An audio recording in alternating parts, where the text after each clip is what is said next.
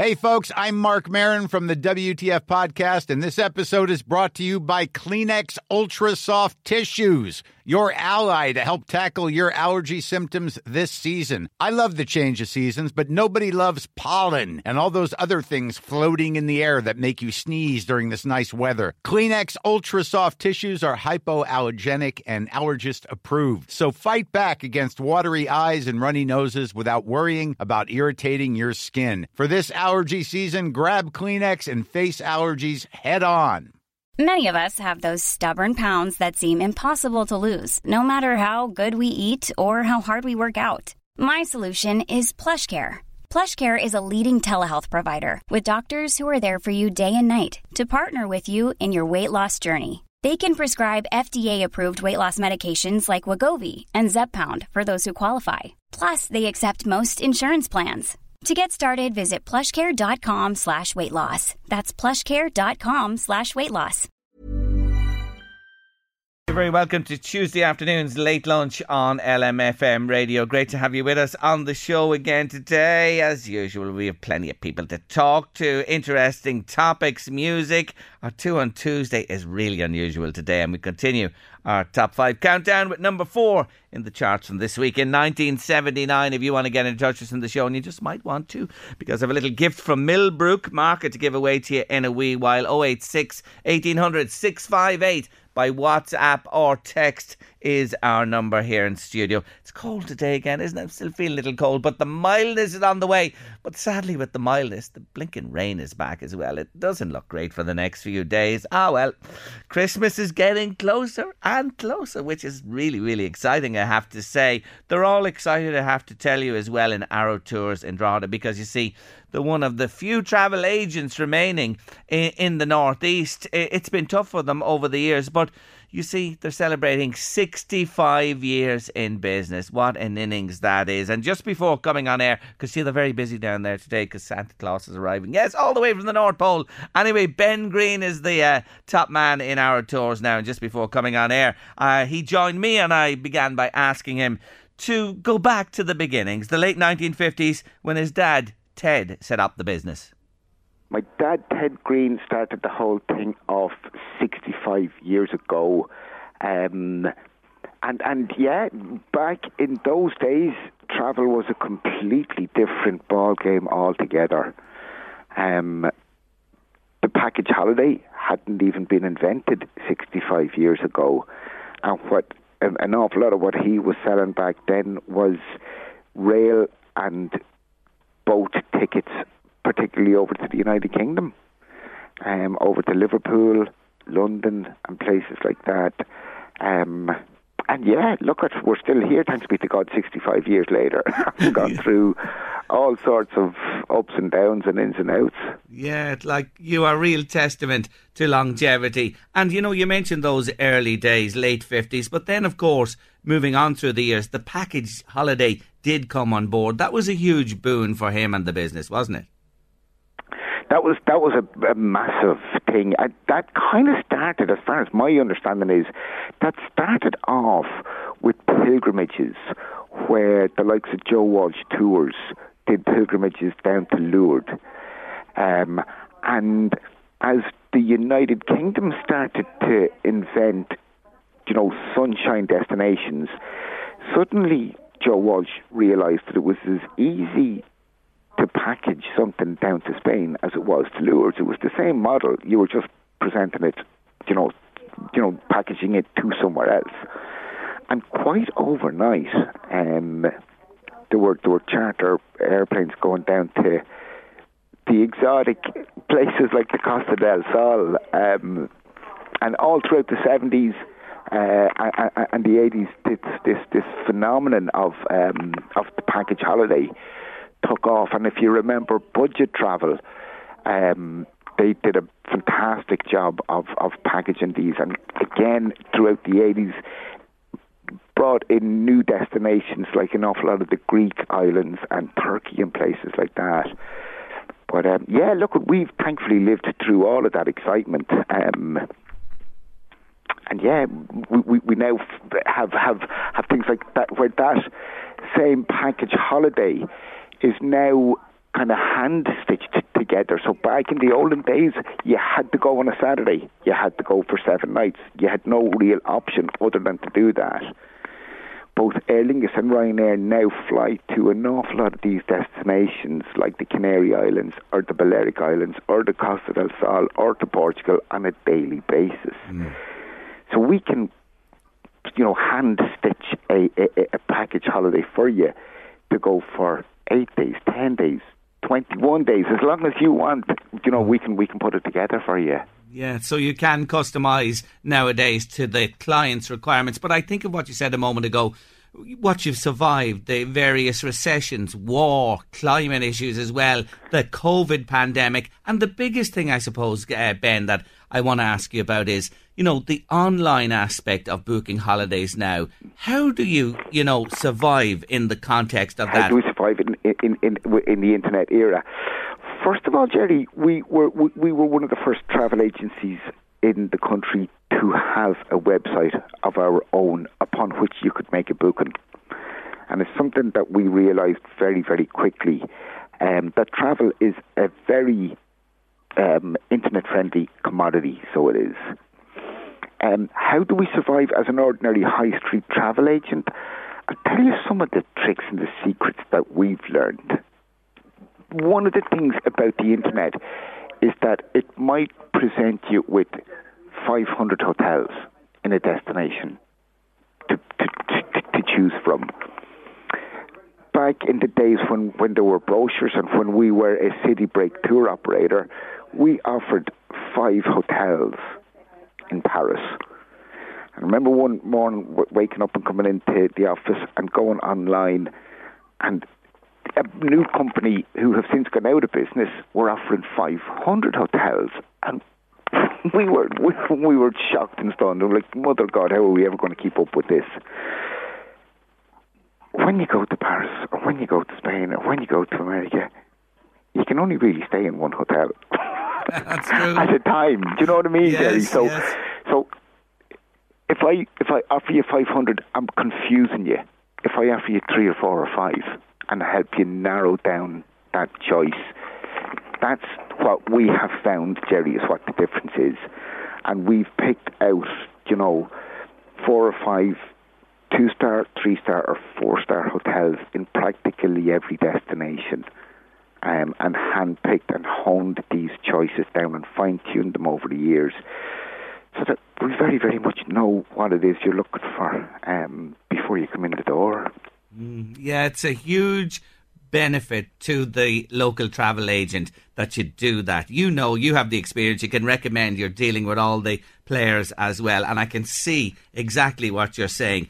And obviously your customers are loyal to you, and the business is rattling along. Thanks be to God, Jerry. Yeah, we've a very, very loyal customer base, and look, we're forever grateful for that.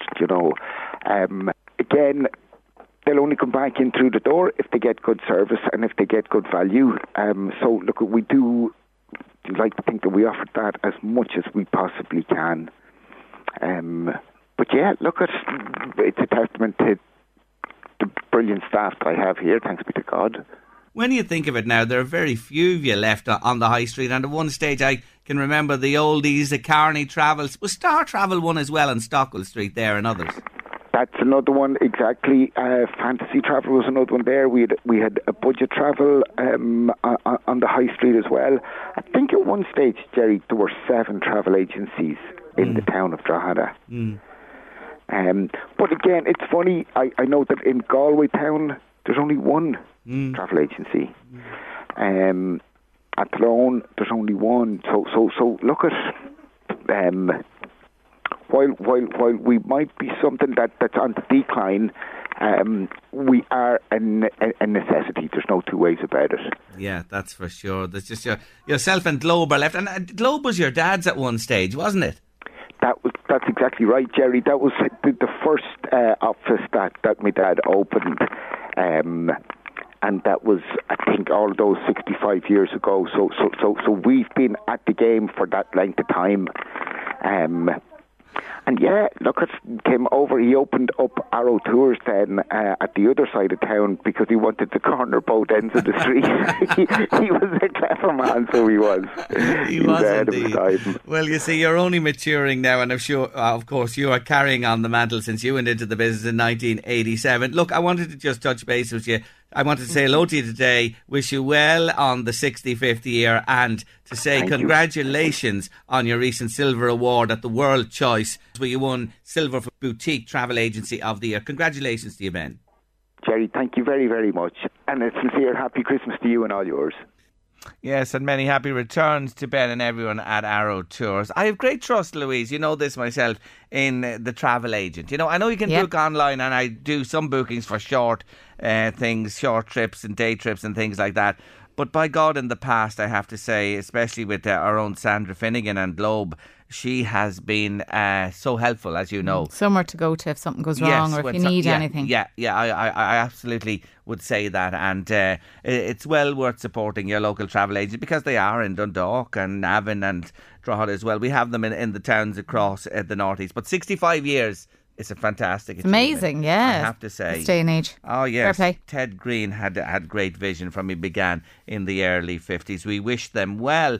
Now, competition time on Late Lunch. Millbrook Market. Well, it's Christmas at Millbrook on Kennedy Road in Navan, and we're delighted. They've given us a €50 voucher each day this week, so as you can stock up on all your Christmas foodie treats. They've amazing desserts, cakes, hampers, party foods, not to mention the spectacular range of gluten-free goodies. And a Millbrook Market voucher would be a nice gift, wouldn't it, for the Christmas time? If you'd like to win that voucher with us today on Late Lunch, here's the question. I mentioned desserts there. They have beautiful lemon meringue pies in the freezer there. I was just looking at them. Lemon meringue, Louise. Do you like a lemon meringue pie? Love them. Oh, yeah, I do Beautiful. too. Aren't they? They're one of my favourites, I have to say. And I don't like lemon normally, but it's gorgeous. In the pie. I think it's the Tartness. meringue on the top and the tartness, and then the base, of course. Anyway, the question today is lemon meringue pie. Now, you're not to answer this. You're not to give the answer away. Are you okay there? Yeah, I'll pull my mic down. Don't do it. Is that okay? No, you're all right. You didn't pull the mic. Just don't give the answer. Anyway, I want to know, in which US city was lemon meringue pie first made? It was first made in a US city. And look, it's spread all over the world now. The US city, lemon meringue pie, synonymous with it, was made there first. 086 1800 658 by WhatsApp or text. You're being very good there, thinking I know the answer to that. Did you not know it? No. Do you want to guess a city in the States? Go on. Mississippi. Wrong. Don't send it. Go on, guess another one. Connecticut. Wrong. Go again. New York. Wrong. There you go. One more. Go on, see will you be lucky. Boston. No. So there you are. She didn't give it away today. So don't send me any of those. Where was the lemon meringue pie made? Jeez, what would I have At least done? I got them all in America. What would I have done? I didn't say anything like Paris. What would I have done had you said it? I am just thinking about that now. Anyway, come on, get your answers in to us and we'll pick a winner before the end of the show. I hope it's not too hard, that question. Anyway, we'll see what emerges. Late Lunch LMFM Radio, and we'll emerge right after this break. Come on, kids, let's all make Christmas cards and send them in to Jerry Kelly on the Late Lunch Show on LMFM Radio. Thank you, Miss Ava. Really appreciate that. Yes, the cards are coming in to us, Louise, aren't they? Look at this one. Can I read this one? I picked out one today to read. Isn't this just lovely? It's a snow globe, Louise. A snow I think globe. on the front of this one. Yeah. And in the snow globe is a snowman, and there's a tree, and the snow is falling, and it says Merry Christmas on the card. There's a lot of work going into this one, I can tell you. And it comes into us today from Erin Coogan. She's 8 years of age from Cartown. Thank you, Erin. It's a lovely card. I really do appreciate it. Get the cards into us because you see we have a lovely prize, haven't we, Louise? Yeah. Shoe City Castleblaney, Lovely prizes, €250. €250 for Shoe City Castleblaney, and a gift card for a toy store. And we have two more toy store gift cards as well. get your children making the Christmas cards. Get them into us here in LMFM Radio's Late Lunch. And it's a random draw. It's as simple as that. We are not all in the bag. It's not a competition. It's an exhibition of the artwork of the children of the Northeast. Christmas cards this Christmas 2023. That's what we're looking for. And we'll pick at random Christmas week 3 people out of the hat, and they will pick up those lovely prizes. If you're not in, you can't win. If you don't make the cards, parents, grandparents, teachers out there, anybody with children in their care, get them making cards and get them into us. You can drop them into the station. Them if you want. Yeah, you can. There's a lot of grown-ups there. I'd love to colour in stuff this Christmas. Absolutely. Just put their name, age and where they're from on the card, and the contact number please too, and drop them into us here at the station. Reception's open 9 to 4 Monday to Friday, not weekends, but there's a post box out there, or you can pop them in the post and send them in to us. We love getting your children's Christmas cards. Up on the show after 2, we say hello to Tom Keogh, the crisp man this Christmas time, but taking us towards 2 o'clock, top of the hour on Late Lunch. It's a classic at Christmas.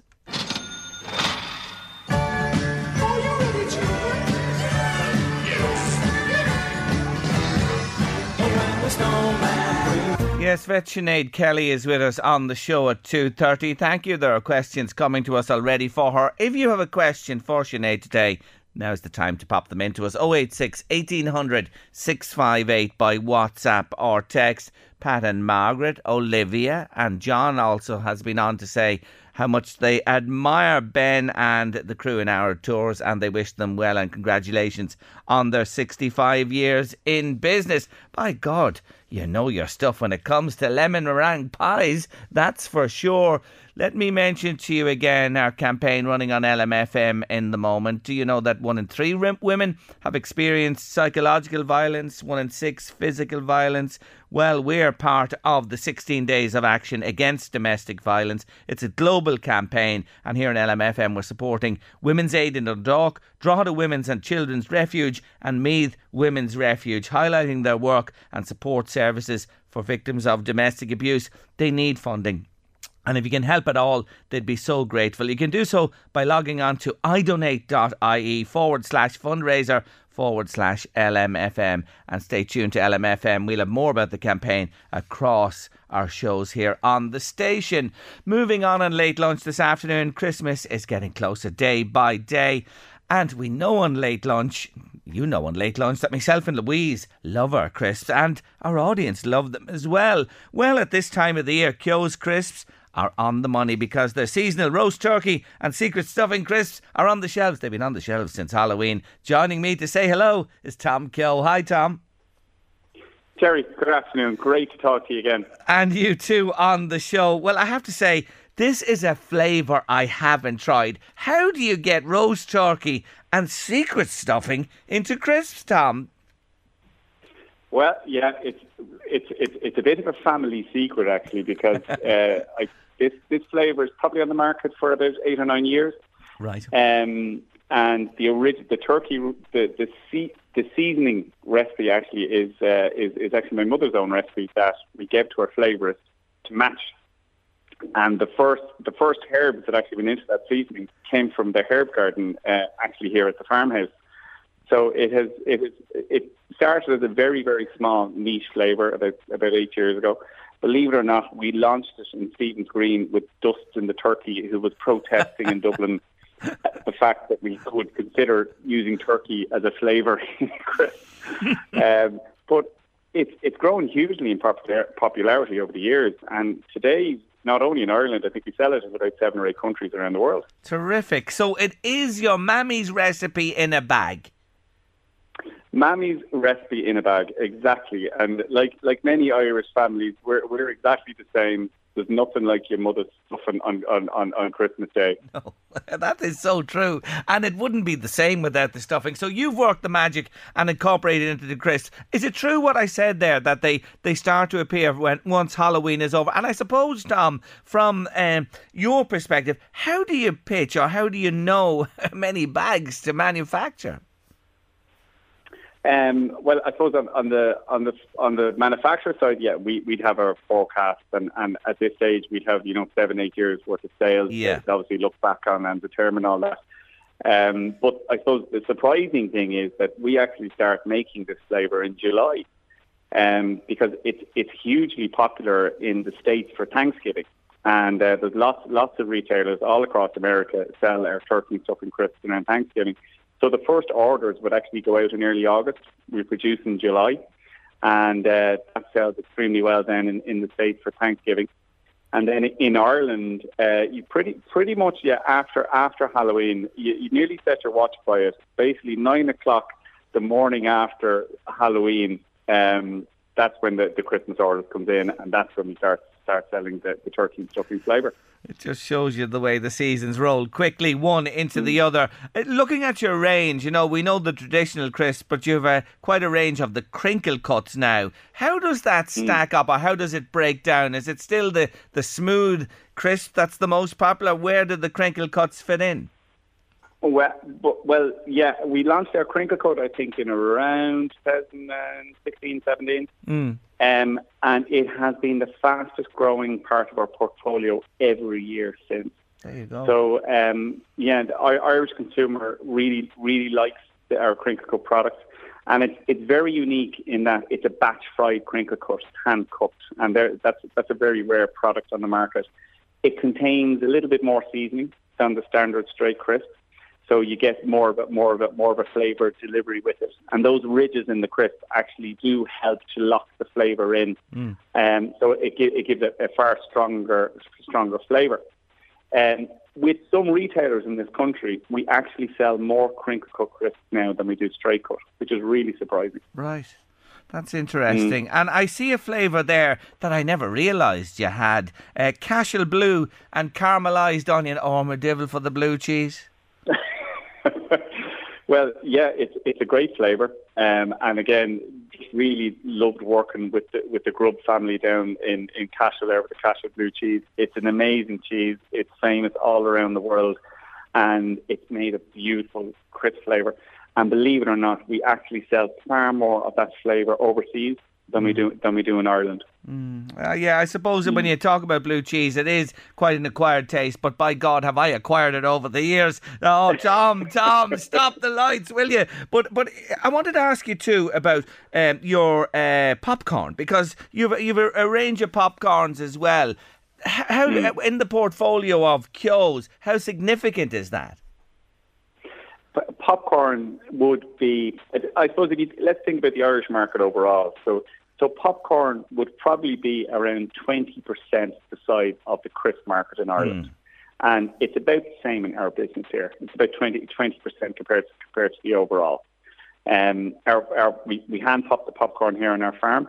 Believe it or not, I actually grew popcorn in Ireland for 5 years in a small amount under glass. And we just couldn't make it a commercially successful crop outdoors. We just don't have the autumn weather here to allow that dry harvest in November. So we get our popcorn now from the south of France. Beautiful popcorn. Any of your listeners who have tried our popcorn, it's a much bigger popcorn. It's a large bite, very crunchy product, really nice. We do a honey flavour with our popcorn, and one of the issues we had with developing that flavour is that we couldn't get a guaranteed supply of Irish honey 12 months of the year. Right. So we actually ended up putting in our own honey farm.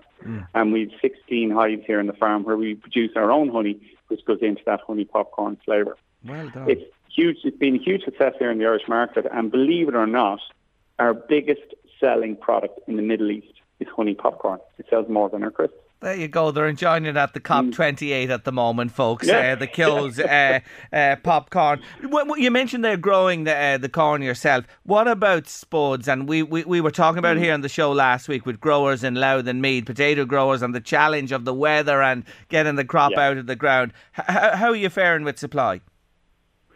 Well, I suppose we're lucky in a way that, obviously the family farm here, we grow most of our own raw material ourselves. Now, of that, we finished our harvest here about last weekend, Sunday of last week, we finished our harvest. Extremely lucky. One of the latest harvests we've ever had on record. We probably saved about 90% of the crop. About 10% has been lost. But I suppose we're not the norm. There's a lot of growers around the country that have a lot of potatoes to harvest. your listeners can see it in the fields. The conditions are absolutely atrocious at the moment. And in a way, it's been caused by almost like a perfect storm. We can all remember the really late spring we had. I think February was the driest month on record ever in February. And then March was actually the wettest March ever on record. Yes. So March really set the tone for the year. March was extremely wet. It pushed our planting season forward, which delayed the whole year. So we already were going to have a late harvest. Then July hit us, and July was incredibly wet, and August wasn't much better, and the whole harvest season now has been quite wet. So not only did the weather push us into a late harvest season, the weather was also very bad during the harvest. So it's the perfect storm. There's a lot of potatoes left to be harvested in the country. Pricing is very high at the moment. The price of raw materials and potatoes is very high because of those challenges. And I know that one thing is getting the potatoes harvested, but then there's also going to be a lot of issues in storage throughout the year. So we have thousands and thousands of tons in store now, but we're monitoring them every day to make sure that they don't start to break down and the quality doesn't deteriorate in store, which is also a huge challenge this year due to the growing conditions. I can only imagine if you get a rogue in your bag of spuds, which I would do from time to time. I remember, Divil, when I buy me actual spuds for at home, I open the bag out and check them through to see if there's a rogue in them. I know the damage it causes, and quite quickly, and I can only imagine on a commercial scale what that's like. Anyway, the demand is buoyant. Crisps, who doesn't like a crisp, Tom Kill? The demand is good, thanks be to God. And, big pull from overseas as well, which is great to see. We've seen a lot of the global logistics issues which we've had over the last, say, 24 months. They've started to stabilise now. So there's a lot of markets whereby we couldn't commercially make it work exporting to. But now, with logistic prices coming down, all of a sudden some of these markets have started to open up again. So there's, good prospects overseas. You're a great story, you really are, and the seasonal roast turkey and secret stuffing, got to check those out for myself. It'll be a first for me and I'm looking forward to them. Listen, if I don't get up to see you in 2024, just cut me off your list, will you? Because I've been promising you, I am promising here today, I'll be up to see you because I want to have a good look at the operation, and we'll do a good feature on you, please God, in the new year. But listen, continued success to Kyo's, Tom. Thank you for joining us again on the show. Thank you, Jerry. You're very welcome at any time. Hope to see you again soon. I promise I'll be there, Tom. Take care of yourself. That's Tom Kill there from Kyo's Chris. Yeah, when I cop that seasonal roast turkey and secret stuffing, I gotta try it. I love me crisps. I love them too much, to be honest with you. Somebody on there saying yum, yum, yum. You are so right. They're the words going through my head at this moment in time. Back in a moment, which are 2 on Tuesday. It's time for our 2 on Tuesday. 2 on Tuesday. Playing the songs that just never quite made it to number 1. But we were so close. I deserve to be number 1. We were so close. 2 on Tuesday. 2 on a Tuesday. Yes, so 2 on Tuesday was released on the 6th of January 2017, and it was one of a double lead single from Ed Sheeran's third studio album. It spent 5 weeks at number 2, never made it to top spot. It's about Framlingham Castle from his hometown and growing up there. Yes, so 2 on Tuesday, this Tuesday, is Mr. Ed Sheeran and Castle on the Hill.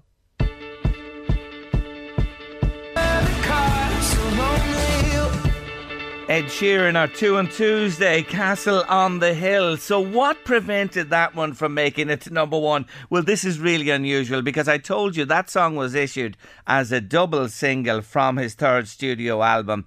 The other song on that double single was the one that prevented it going to number 1. And when I tell you that it was Ed Sheeran's Shape of You that spent 14 weeks at number 1, 13 consecutive, a break and then back for 1 week, some number 1 it was. So Sheeran preventing Sheeran from making it to top spot. Let's have a listen to the one that was number 1 for weeks and weeks. Yes, it's Ed and Shape of You.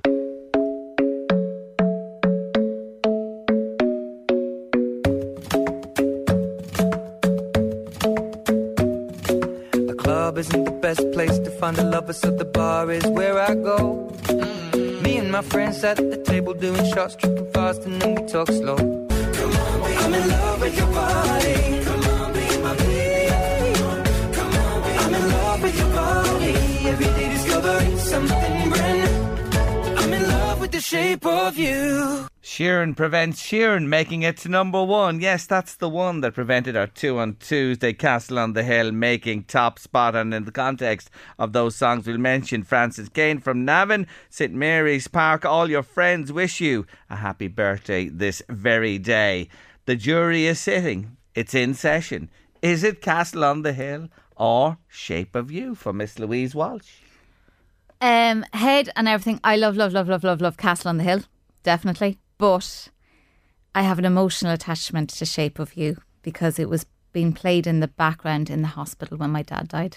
Oh. Yeah, so I'm going to have to go with that. Shape of You, and it's unanimous from the jury on Late Lunch today because I go with Shape of You too. Yes. I thought you'd go with the Castle. No, Shape of You is a wonderful, wonderful song, and the riff in it, I think it's subsequently been used in television, advertising, etc. But it's a great, great song. But that man, he just dominated the charts around that period. He had so many songs in the top 5, etc. But have we heard from him lately? Not lately, not much. I saw he was at the Katie Taylor fight?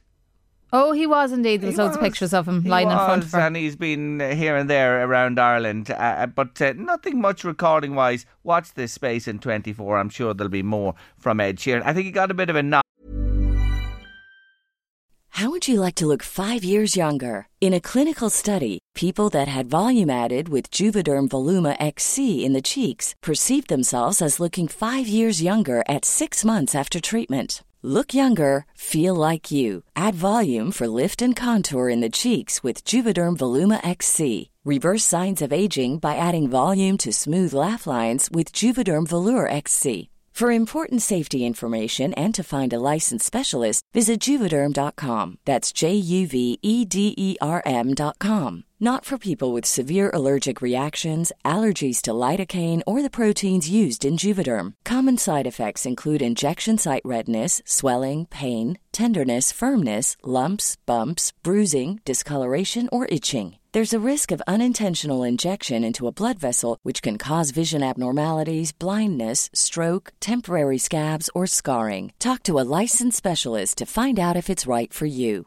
This Mother's Day, celebrate the extraordinary women in your life with a heartfelt gift from Blue Nile. Whether it's for your mom, a mother figure, or yourself as a mom, find that perfect piece to express your love and appreciation. Explore Blue Nile's exquisite pearls and mesmerizing gemstones that she's sure to love. Enjoy fast shipping options like guaranteed free shipping and returns. Make this Mother's Day unforgettable with a piece from Blue Nile. Right now, get up to 50% off at BlueNile.com. That's BlueNile.com. Burrow's furniture is built for the way you live. From ensuring easy assembly and disassembly to honoring highly requested new colors for their award-winning seating, they always have their customers in mind. Their modular seating is made out of durable materials to last and grow with you. And with Burrow, you always get fast, free shipping. Get up to 60% off during Burrow's Memorial Day sale at burrow.com/ACAST. That's burrow.com/ACAST. burrow.com/ACAST. With that case, that was claiming he had, stolen some riffs or music from somebody else, which he won hands down. But he was just saying, like, in the future, making music, it sort of made him think a little bit more about things. But he's full of talent. He really is. He'll be back, that's for sure. Yeah. Anyway, back with us in a few moments on Late Lunch is our vet, Sinead Kelly. I am so delighted to welcome back to studio our vet, Sinead Kelly. Well, it's been a while, hasn't it, since you've been here? It has. I was just thinking the last time I was here was with Her Royal Highness Cleo, and then between COVID and then looking at my mum and everything, I haven't been back since. So, very strange coming in today. And I have Cleo's one true heir. We were just talking about her. So Cleo sent us a crazy but lovely Springer Spaniel who turned up at a friend of mine's door last summer, soaking wet and freezing cold and fleas and lice, and nobody wanted her, nobody owned her, no reports of her to the dog warden or any vets or the guards. So my friend said, do you like Springer Spaniels? And I was like, yeah, but it's only 6 months since the last Cleo. I couldn't, I just want Cleo. I don't want anyone else. And he went, oh, come and have a look. And so I went to have a look. And so that was the fatal mistake. History. The rest is history. So yeah. And she's brilliant. She's the soft as butter. She's absolutely brilliant. But she was very nervous initially. But now she's like Cleo in that very food orientated. But I was just saying to you, we joke a wee bit in that Cleo was like superhuman. Cleo was human, really.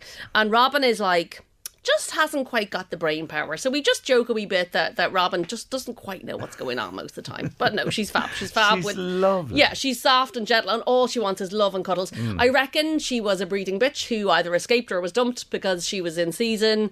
I could tell she had loads of puppies for her poor nipples. So we got her spayed, got her vaccinated, microchipped and everything. And she goes mad if she hears puppies squeaking or hears any baby sound. She's desperate. Yes. She wants to carry everything around. So I don't know whether she was, I mean, like, especially up where we are, everybody wants the gun dogs, and they always say to me, oh, does she hunt? And I'm like, she does not hunt. So yeah, but she's fab. Yeah, she's lovely. Always Cleo was gorgeous when she came in here and became quite used to the studio. Yeah, she'd go for a wee sleep. Yeah, whereas Robin is like, so if we get any barking now, I do excuse. Yeah, she's a different. She's grand. On our first visit, and we welcome her. And look, just to say, Sinead's mum passed away. Yeah, and so that was very hard. Remember your mum when Argentina won the World Cup and all the fun she had. But look, we're very sorry that I know. But I was lucky. One of the reasons I didn't come in was I was looking after her at home, so I was lucky I could do that for so long. Yeah, but Mum was very special. So yeah, it's tough. But it's the wheels of life turn, don't they? And they just turn relentlessly for sure. But anyway, what age was she? She was 2 days off her 92nd birthday. Oh my God! Yeah, she was a great age. And she was like up until a year and a half before. She was still totally independent, doing everything herself. Yeah. And she was great. She was. I know everyone's mum is special, but she was a wonderful, wonderful lady. But yeah, she had a long, healthy life. She did. And then the loss of that is, I'm lucky. I'm 54. I still had my mum up until then. But consequently, then you see everything through the prism of, I must go and tell Mum or show Mum or get this for Mum. So, yeah. I know. Anyway, we think of her today, and we have a new friend in studio with you as well. Let's get to some of the questions that are coming to us. And funny, the first question is about a rescue dog. Jerry, could you ask Sinead? I have a rescue Jack Russell. I took her in as a companion for another rescue I had, but unfortunately, due to old age, I had to put the other dog to sleep. Yeah. Since that, she's really playing up. She's just not behaving well at all for this person, and she's wondering, is it that this dog is missing the other dog? They have 2 cats as well, and they get on well, but why that change in behaviour? Oh, definitely. I mean, animals can make incredibly close and strong bonds, and so it especially if your new dog settled in really well with your existing dog, for that dog to suddenly disappear, and obviously I don't know what the circumstances are, or whether the dog was maybe put to sleep at home or passed away at home or at the vet's. Often it's so difficult for the other dog to understand what's happened, and they can certainly go into a period of being sad and withdrawn and unhappy.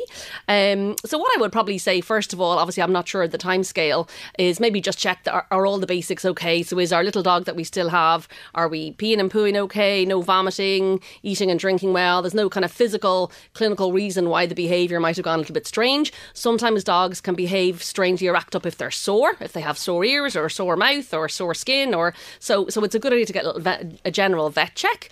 The other thing then is probably to look at maybe investing in doing a little bit of dog training. I know that you might think, well, the dog is too old. No dog's too old. And the reason I'm saying that is that at a lot of these different dog training clubs, you can socialise, the dog can socialise, get to meet other dogs, interaction again. It's almost like with humans, just getting out and about in the world. So they can meet other little ones. Often you can arrange then maybe to go for a walk with somebody else and their dog. And you might then discover, would the dog maybe be happy to have another dog with them? So that's something you can kind of investigate. But definitely a little bit like the way we would tend to kind of, I just want to hide away under the duvet. Maybe the dog needs to get out and about and see other dogs and other people, as long as we're happy that physically we're okay. But definitely there's a big psychological impact. And even when I was very lucky, I was able to put Cleo to sleep at home, and I felt it was very important for the cats, who absolutely adored her, to come in and see her when they were out of the room and we let her go to sleep, but that they come in and see that she'd passed away. And a lot of people I know feel that, and who knows what they do absorb or don't absorb. But it's very strange when they suddenly lose their friend, their pal. So definitely, worth investigating a little bit, and definitely you'll get your little dog's behaviour back again. Next one, I have a 12-year-old Bichon who is food mad. One meal used to do. Now he's constantly looking for food. Last night he ripped open a bag of uncooked potatoes and chewed on them. Should I feed him more, Sinead? Now, this listener says his weight is normal. Okay, so the one thing I would say is if you've a dog who's always been hungry, greedy, that's one thing. If you have a dog who suddenly has become very hungry, again, worth investigating, is there a physical reason for this? So there's a few medical conditions that'll cause increased hunger, so diabetes, for example, some liver disorders, and also a disease called Cushing's disease, which actually has a higher than usual incidence in Bichons. So if you've suddenly noticed that the dog is ravenous and greedy, and Bichons wouldn't normally be a breed, I would say, they're not like the Springers and the Labs who'd be mad food orientated. So I would definitely, especially if we're not gaining weight with the increased appetite, worth just checking with your vet. Is it worth a wee physical checkup that we've no physical cause of what we call polyphagia, which is a very fancy term for increased appetite. If you've ruled out all your medical things, then it might be worthwhile, and if your vet is happy the dog's in good body condition, maybe divide the one meal into 2 meals or 3 smaller meals. Or if we feel that the dog just maybe likes and enjoys more food, you can go for healthy food. So things like cooked chicken is very high in protein, or some dogs are quite happy just to have cooked vegetables like broccoli or carrots, or things that, a bit like us, if we are feeling we have the munchies. But thankfully dogs are maybe a little bit less discerning than we are, but definitely make sure that that's not coming from a physical problem, because certainly a sudden onset polyphagia, increased appetite in a 12-year-old dog, I would want to make sure that there's no underlying pathology going on there. So definitely have a chat with the vet. Okay, very good. Another one, and more about a potential pet owner than the pet itself. The listener says, I suffer from a number of allergies and would love to have a dog or a cat, but I'm constantly being put off by family, friends and what I read. What does Sinead think? Okay, so if you're allergic to, it depends what you're allergic to, but a lot of people who have multiple allergies, one of the big triggers would be dog fluff or cat fluff. Now, this is especially true if the animals shed an awful lot. So I would definitely stay away from kitty cats, but there are a few breeds of dog that seem to be much less likely to trigger allergic responses. So they are normally things like little poodles or Bichons. So you can do a little research online, look up non-shedding or kind of non-allergy triggering dog breeds. And then what you should probably do is maybe see, can you find someone who owns one of these dogs, if you're interested, say, in Bichons or poodles, and see, go to that, as long as your allergy is not a life-threatening one that you need, say, an EpiPen for. If it's something like, okay, you get itchy skin or itchy eyes, then you can do a little controlled exposure to this dog and see, are you okay once you've touch that dog, rub that dog, and maybe you're touching your face or things like that. Now, all of us, if we are rubbing dogs or cats and then rub our eyes, that'll always trigger a crazy reaction. But if you're allergic to long-haired cats or most dogs, it's worth trying exposure to a Bichon or a poodle. I think there's another couple of breeds and they just got out of my head at the moment. But definitely, that's worth thinking about.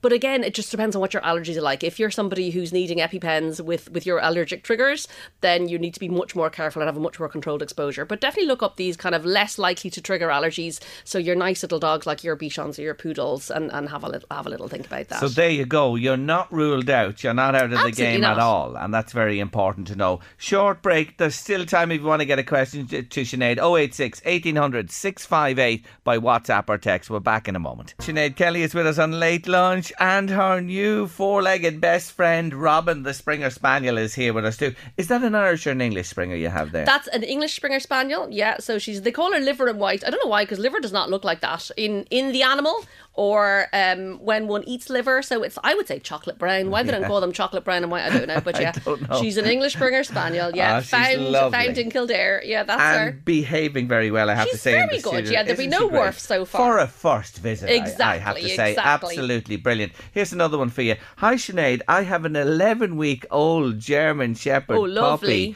who is very nippy. Okay. Any tips on getting us through this phase, please? Yeah, and that's the word. It's a phase. So basically, it's a bit like having a teething baby again. So basically, puppies are quite like toddlers. They explore the world through their mouth. So the temptation for them is to mow things, chew things, play with things. So a few things you can do is make sure there's lots of good, suitable, chewable toys, like some of the Kong toys or some of these different Nylabones, that you can play with them under supervision, that they can do all the chewing and the mouthing. The most important thing to do is, because sometimes people start off and they let the puppy chew their fingers, chew their hands, chew their clothes. You got to say no and stop that and say no, turn away, pull away, withdraw, and just use the word no as a reprimand, and the game ends. And so the problem is that, especially if there's children involved, they think it's funny, and it's not so difficult when the teeth are tiny, but as they get bigger, it becomes more of an issue. So make sure the dog has lots of, we call it oral stimulation, so that they have lots of things that they can chew, and then lay your boundaries down. Even now at 11 weeks old, it's not too soon to lay your boundaries down. So make sure the dog's got lots of stimulation, lots of things they can do, and whenever they're turning onto your fingers or your hand, you just take your hand or your fingers away, produce a toy, a suitable toy instead, and then kind of you stop the game of the playing with the hands, because it does become a quite addictive thing. We go to greet them, we pick them, we're touching them, and they're mouthing our hands. So make sure you try and have some of these really good toys. Again, just be careful with the toys. A puppy might chew little bits off and they might get stuck. So never have these toys under without supervision. Lovely, thank you, Sinead, for that one. I have a red setter, Jerry, 12 years old.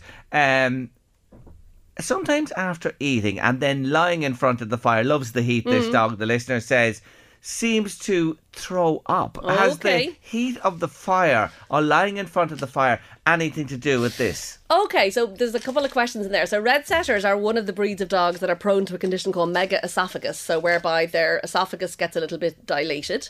And so the classic sign of that is that the dog will bring up food through what we call passive regurgitation, maybe not long after eating. So the owner needs to differentiate. Look at the dog the next time the dog brings anything up. Do they just put their head down and bleh, out comes the stuff? Or do they see what we call active vomition or active vomiting? So the active vomiting is a real violent act. You'll see the dog's sides are heaving in and out, the abdomen is contracting, there's a huge amount of effort involved. So if it's an active vomit and it's occurring, a few hours or a short time after eating, then again, that's something that needs to be investigated by the vet, because especially in an older dog, it could be related to liver issues, kidney issues, maybe, primary kind of gut reaction or allergies, lots of different things.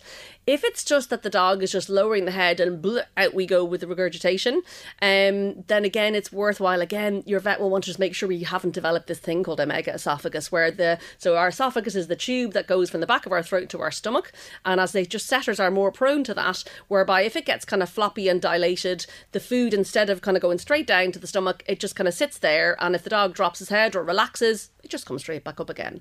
So it sounds silly, and often we as vets are kind of going, well, what was the dog doing? Did he just go bleh, or was he heaving? Yes. And often I would say video the dog the next time it happens. Okay. But definitely chat to the vet. Vomiting once a week or regurgitating once a week, that's fine. Any more than once a week is really not normal and should be investigated. And the heat of the fire has nothing really to do with this. That, no, nothing to do. I'd say it's because the dog is relaxed. No, nothing to do with that. So, I mean, a lot of dogs will maybe bring up a bit of bile if they have an empty tummy first thing.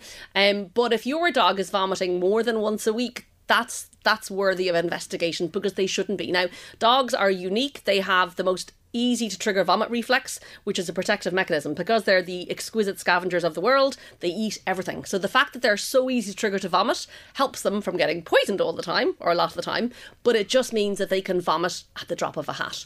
But some owners kind of go, sure, he does that every day, it's grand. It's not grand. Once a week is fine, not more than that. Okay.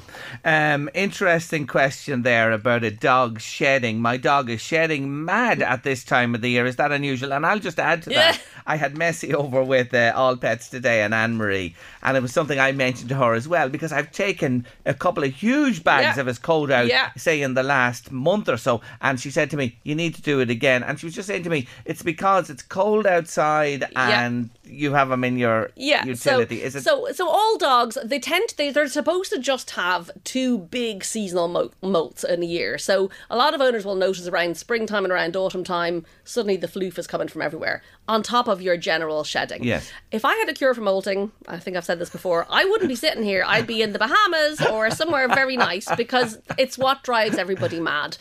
So no, if the molting is accompanied by no itchiness, no actual ball patches, no redness or irritation. It's just going to be general molting. But again, what you need to do, what a lot of people don't want to do, they say, well, I won't brush them because it makes the molting worse. But actually you do need to brush them, because the molting is they're often losing the kind of older fur, the dead fur. So yeah, you need to get almost like some of these kind of stripping kind of Zoom grooms just to get all that fur out and hoover it all up. Again, if you've got someone got allergies in the house, it can be very, very difficult. I hoover every day with 2 cats and a dog, and that sounds crazy, but you have to, otherwise you have to ignore the tumbleweed in your house. But yeah, so if we've no ball patches, no redness, no itchiness, you can let it go, but I'm afraid there's no magic cure. I'm so sorry. Yeah, and I did it a couple of weeks ago, and they said it was like a barber shop after you've had 5 customers in. You can make a whole new dog. I often do that. You can make a whole new cat or a whole new dog. But yeah, unfortunately, it's just part of life. And, you know, as you're saying, often it's due to temperature differentials between cold outside, warm inside. And as they're supposed to have this kind of twice a year kind of mad mold. Yeah. Well, look, I have to say, I will do what I was told today. I'll give them another good comb. I have a lovely comb and it'll take it out. And I often feel they feel better for it as well. Oh, You'll they see do. them, don't they? The thing is that if you don't get rid of this fur, it can ultimately become a bit matted. Matted fur can be quite tight to the skin. The skin gets dry, gets itchy. So definitely always a good idea just to give them a nice old brush every day if you can. Absolutely. Sinead, you're great. As I said, this woman could answer all questions that just come to her off the cuff. I can talk. Whether I could give the 100% right answer, I'm not quite sure. I know you can talk, but you have the knowledge as well. It's great to see you back in studio. It's lovely Wish to you be back. well with everything, and your new friend Robin the Springer Spaniel. Thanks for bringing her into us today. See you soon. Thanks a Sinead. million. See Thank you soon. you. Bye. Late Lunch, LMFM Radio, coming up after 3 on the show. A lady who changed careers entirely. She's a jeweller now, but she has a great backstory, and the number 4 in our top 5 countdown. But taking us to top of the hour 3, it's Miss Kylie Minogue.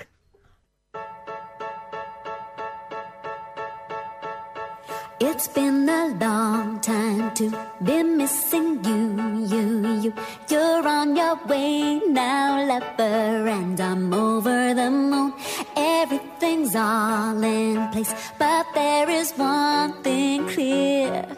Christmas isn't Christmas till you get here. Those sleigh bells ring, ring, ring. Whole room is bling, bling, bling. So many fairy lights are busy sparkling. They glimmer and they glow. It's all for you, my dear. Christmas isn't Christmas till you get here. There's a present by the fireplace, wrapped especially for you. Now, let me tell you that our competition all this week is for a €50 voucher each day from Millbrook Market, Kennedy Road, Navan. They have a wide selection of desserts, cakes, hampers, you name it for Christmas time. They've the frozen range. We're looking at the sweets they have as well. They're fantastic, old and new. And they've gluten-free goodies as well. And what about a Millbrook Market voucher? For a gift this Christmas to somebody, you'll be able to spend it and avail of the wonderful selection they have in the store. Anyway, today the question for the €50 voucher was about lemon meringue pie. I wanted to know in which US city did it originate. Louise had about 4 or 5 stabs at it. Philadelphia is the answer we're looking for today. Philadelphia was the one, and you are clever, clogs out there. Anyway, the €50 voucher today is going to, we did a little spin here. Whose name came out? It was Colin Megan. Well done to you, Colin. And actually, Colin, I just see him there. He had a little message. He said, my gran lived there. That's how he knew the answer. And always had it when we were out there for a meal. Keep saying it was Philadelphia who made it first. It was indeed. Anyway, Colin, well done to you. Today we'll have another one to give away, a €50 voucher for Millbrook Market tomorrow on the show. It's time now for this on Late Lunch. 5, 4, 3, 2, 1. Counting down the top 5 songs from this week of yesteryear. And today it's the number 4 from this week in 1979, and this song became an international success. It did indeed. Number 1, it eventually had made to on the UK charts, and in America, well, it was big at that time. It went to number 6, but 3 weeks at number 1 in the UK. Number 4 in our countdown from this week in 79. Yes, it's Dr. Hook himself. And when you're in love with a beautiful woman.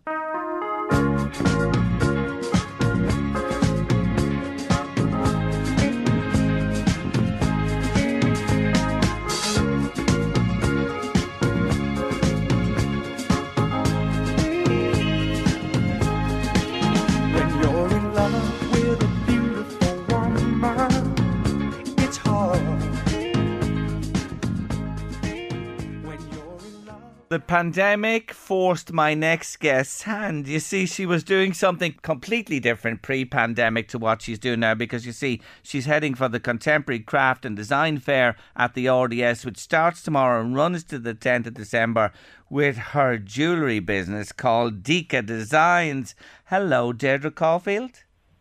Hi, how are you? I'm really good, and thanks for joining me on the show today. We spotted your story in the Mead Chronicle this week. I'm delighted to talk to you on the show. Well, you a stage builder at Glastonbury. Yeah, so I used to work full-time in events, building stages and large-scale art installations, kind of globally. And I suppose when the pandemic hit, events were the first ones to kind of to stop. So I ended up coming home. Back home to Mammy and Daddy. Yeah, exactly. Like the rest of us. Yeah. Yeah, not easy for sure. But you know something before you go on? I know your people because they are Caulfield Country Boards, aren't they? Yeah, that's exactly Oh, it. yes, I featured them on this show a few moons ago, so I know where I am now with you for sure. Anyway, yeah. you came back home, so did you scratch your head or what did you do, or tell us what happened? Yeah, well, I suppose I was used to making things on such a large scale, and it was quite hard to like come home and not be able to have that outlet anymore. So I started making hardwood jewellery, so it's essentially like more kind of wearable art, and obviously with the influence of Caulfield Country Boards and the joinery background. Yes. I think I kind of wanted to give hardwoods like a new lease of life in the realm of jewellery design. Like usually it's diamonds and sapphires that would take the lead in jewellery design, but what would happen if we framed hardwood and our natural resources as something as precious as diamonds and everything else. So that was kind of the start of the project. So I'm looking at your designs here. I'm looking at what you do as I sit here in the studio, and I'm really impressed because the wood and the precious metals combined, there really is a synergy, I have to say there. But I have to ask you this, you know those little pieces of timber, may I call them, or the hardwoods, by God, they're intricate to do, are they? Yeah. So like I saw like some hardwood jewellery and it'd be quite large, and kind of the challenge was to like work with it on a scale that it would kind of compete with like fine jewellery, which would be like tiny, like minute scale. So it was still kind of maintaining the delicacy of fine jewellery, but with hardwood. So yeah. Well, you've done it, young woman. You have achieved it, may I say, because that really struck me about it, because I'm sure there's so much goes into the making of this, but you've got it. You're right. Normally when you see wood associated even with wearable jewellery or anything, it's big, it's brash, it's bold, but yours is petite and delicate and gorgeous, may I say. Thanks very much. It really is. And of course, now you're heading to this craft and design fair, the annual one at the RDS. It's a big showcase for people like you. I take it this is significant in spreading the word and letting people see what you do as well. Yeah, exactly. So I've actually just finished setting up the stand. I'm in the main hall. I'm 112 and I'm sharing with Claire O'Connor. And we're really, really excited. It'll be my first gifted this year. So I'm really excited to meet everybody and to see It's great because it is a showcase of your work, and as I said, it is an annual event, and the people who go there, you know, are serious about looking for something different and new, which I think you have. So folks, if you listen today, remember that number for the ODS. 112 is the one you got to go to. 112 is where you'll meet this wonderful lady. What an adjustment, what a change for you. Obviously, you know, Dika Designs is now your baby and your business. There's no going back to Glastonbury or things like that, is there? No. I think, that's it, like, spot on, is that it does feel like my baby now. Yeah. So, I'm going to keep going down this route, I think, and see. The jewellery is definitely changing as it goes on. I've added in kind of more architectural materials this year, like marble, and then I've combined it this year now with more like luxury statement, kind of large pearls and stuff. So it's definitely developing as a project. So and exciting. Yeah, it is exciting. And of course, you have the family background there with the Caulfield Country Boards and all they do so brilliantly as well. So there's a real coming together of you and your talent within the family too. Anyway, you're set up there. It's a big occasion. You're all set and ready to go. The stands are full and the excitement is building from tomorrow to the 10th. Yeah. Yeah. Anyway, keep doing what you're doing because we really do like it. When we had a look at you today and thought, God, this is certainly different, and you've found a niche there for yourself, and good luck to you in the future with everything. Thanks for joining me in the show, and best of luck the next few days. Take care. Bye. That's Deirdre Caulfield there from Dika Designs. Check her out online there. That's DEECR, Dika Designs. She is one talented young woman. Louise, just before we go, I meant to mention to you earlier on the show, I did this to you yesterday. I know I'm catching you on the hop. Watched a fascinating programme on BBC4 last evening about Dr. Jan Karbat, a fertility doctor in the Netherlands. He was one of the first to do this fertility treatment for women who were hoping to have babies and couldn't have them, you know. Okay. The only thing was he took his work too seriously. All right. And too personally. Okay. Because they reckon now he's the father of hundreds of children. Wild Oats comes to mind. My God, what that man did. It's incredible. Part 3 is Why on did next he week. do it? Because he thought his genes were stable and okay to pass on, or did he want to pass on his looks and his...